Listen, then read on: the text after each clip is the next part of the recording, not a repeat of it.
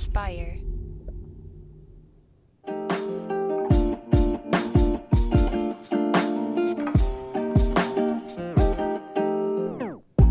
Welcome back to the Kidney Stone Diet Podcast, the show about reducing your risk for kidney stones and living your best life.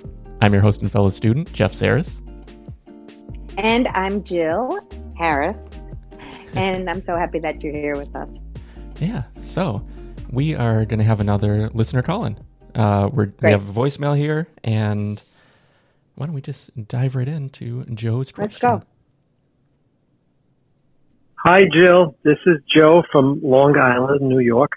I have a question. Why is it that oranges are much higher in oxalate than orange juice? I'm not too sure. I'm sure you could answer that. Thank you. Love your show. Bye. That's really sweet. Ending with love your show. I don't know. We don't really hear from people. No, I just am so excited to hear that. Not only that, Joe, but I'm originally from Long Island too, Bayshore, New York. So there you go, a fellow Long Islander. This is a very common question, and I'm super happy that Joe answered it. So orange juice, asked it. What did I say? Answered it. You know what? Wait till you're friggin' 57. You'll see the shit that comes out of your mouth. I'm just saying.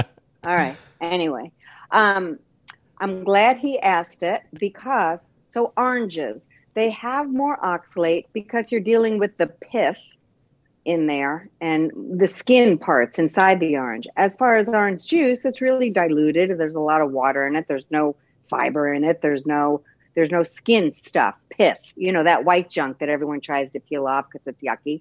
I personally eat it, but then I'm a freak. But, so that's the reason. Also, please know, a lot of people come to me and many people come to me and I find that my job is so often bringing healthy foods back to people. So, they'll see on the Harvard list that Harvard said it's high.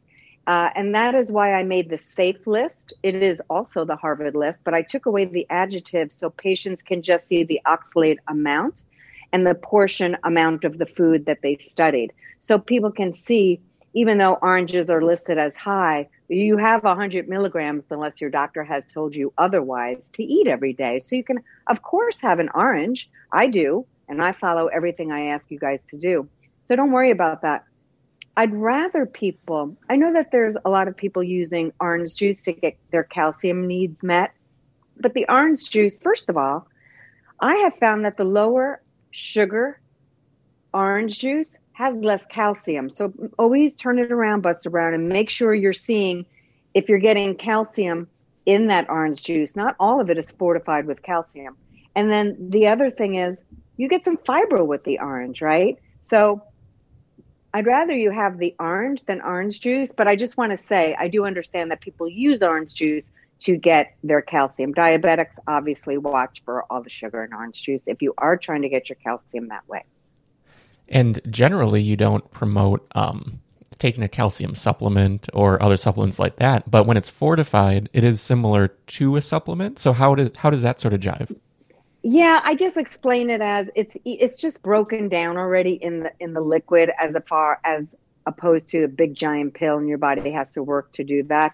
It's still the least desirable way. I'd rather people get it through dairy, but a lot of people don't want to do dairy or cannot do dairy. So, and ever since almond milk made such a big giant splash and everyone was buying it, hence that's why there's a lot of stone formers too, all the almond products from keto and paleo and everything. So the coconut people, the rice people, the pea people, they're all making, all these substitute milks. So again, I don't want to shy people away from using those. I have many, many patients who use non-dairy milks, not almond or cashew, not the nut milks. And they do very well with their calcium on their urine collections, and they're doing great. So I don't want to scare anybody off from using them. I'm just saying, those still are supplemented, but they do not increase your stone risk. So I know that probably was a little confusing. It's fine if you do non-dairy milks that are fortified with calcium. Pills have been studied. Calcium supplements in pill form have been studied, and they have showed to increase stone risk. So we ask, please don't do that unless a doctor has asked you to take calcium supplements by pill because, again, bariatric patients and people who have malabsorption issues may need to do that, okay? So I say a lot of stuff, but if you hear yourself going, that's not what my doctor told me, okay, I would, because you may have a medical condition that warrants a different thing, okay? But most of you are going to be very safe with the guidelines of the kidney stone diet. Does that make sense, Jeff? Oh yeah, it does. It's very important too. Yeah, because you're not trying to supersede any sort of doctor recommendations. No. This is only to help people along the journey as a supplement to, or say alongside what they've already been advised by their doctors. Exactly. So, as a nurse, I legally can't do that, of course, but I don't want to confuse anybody if a doctor has told them something. So I want to just make sure that that's clear. Yeah, absolutely.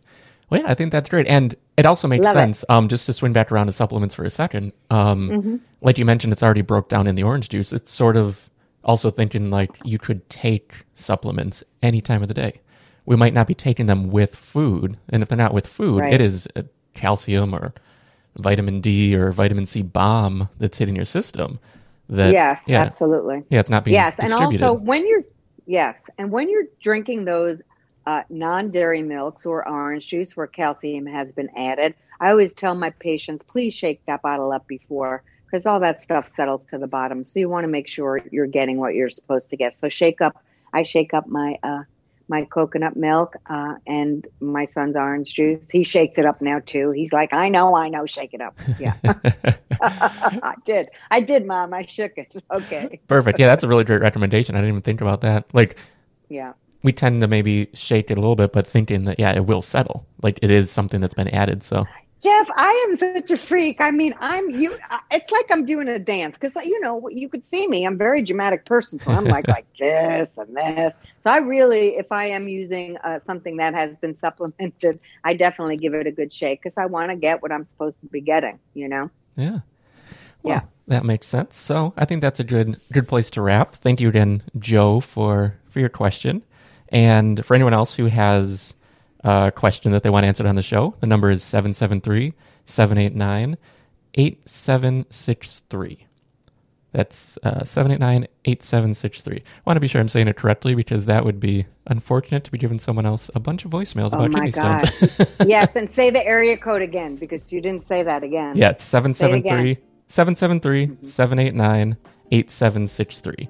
And you'll find that in the show notes and everywhere. But great. Yeah, I think this was great. And Joe, thanks, man, a fellow Long Islander. Yeah. Thank you for that question. It was a great question. Yeah, so I think we will wrap there, and I totally hit the outro music too soon. So we'll just play it now here. But yeah, thanks again for listening, and we'll see you again next week. Bye, everybody.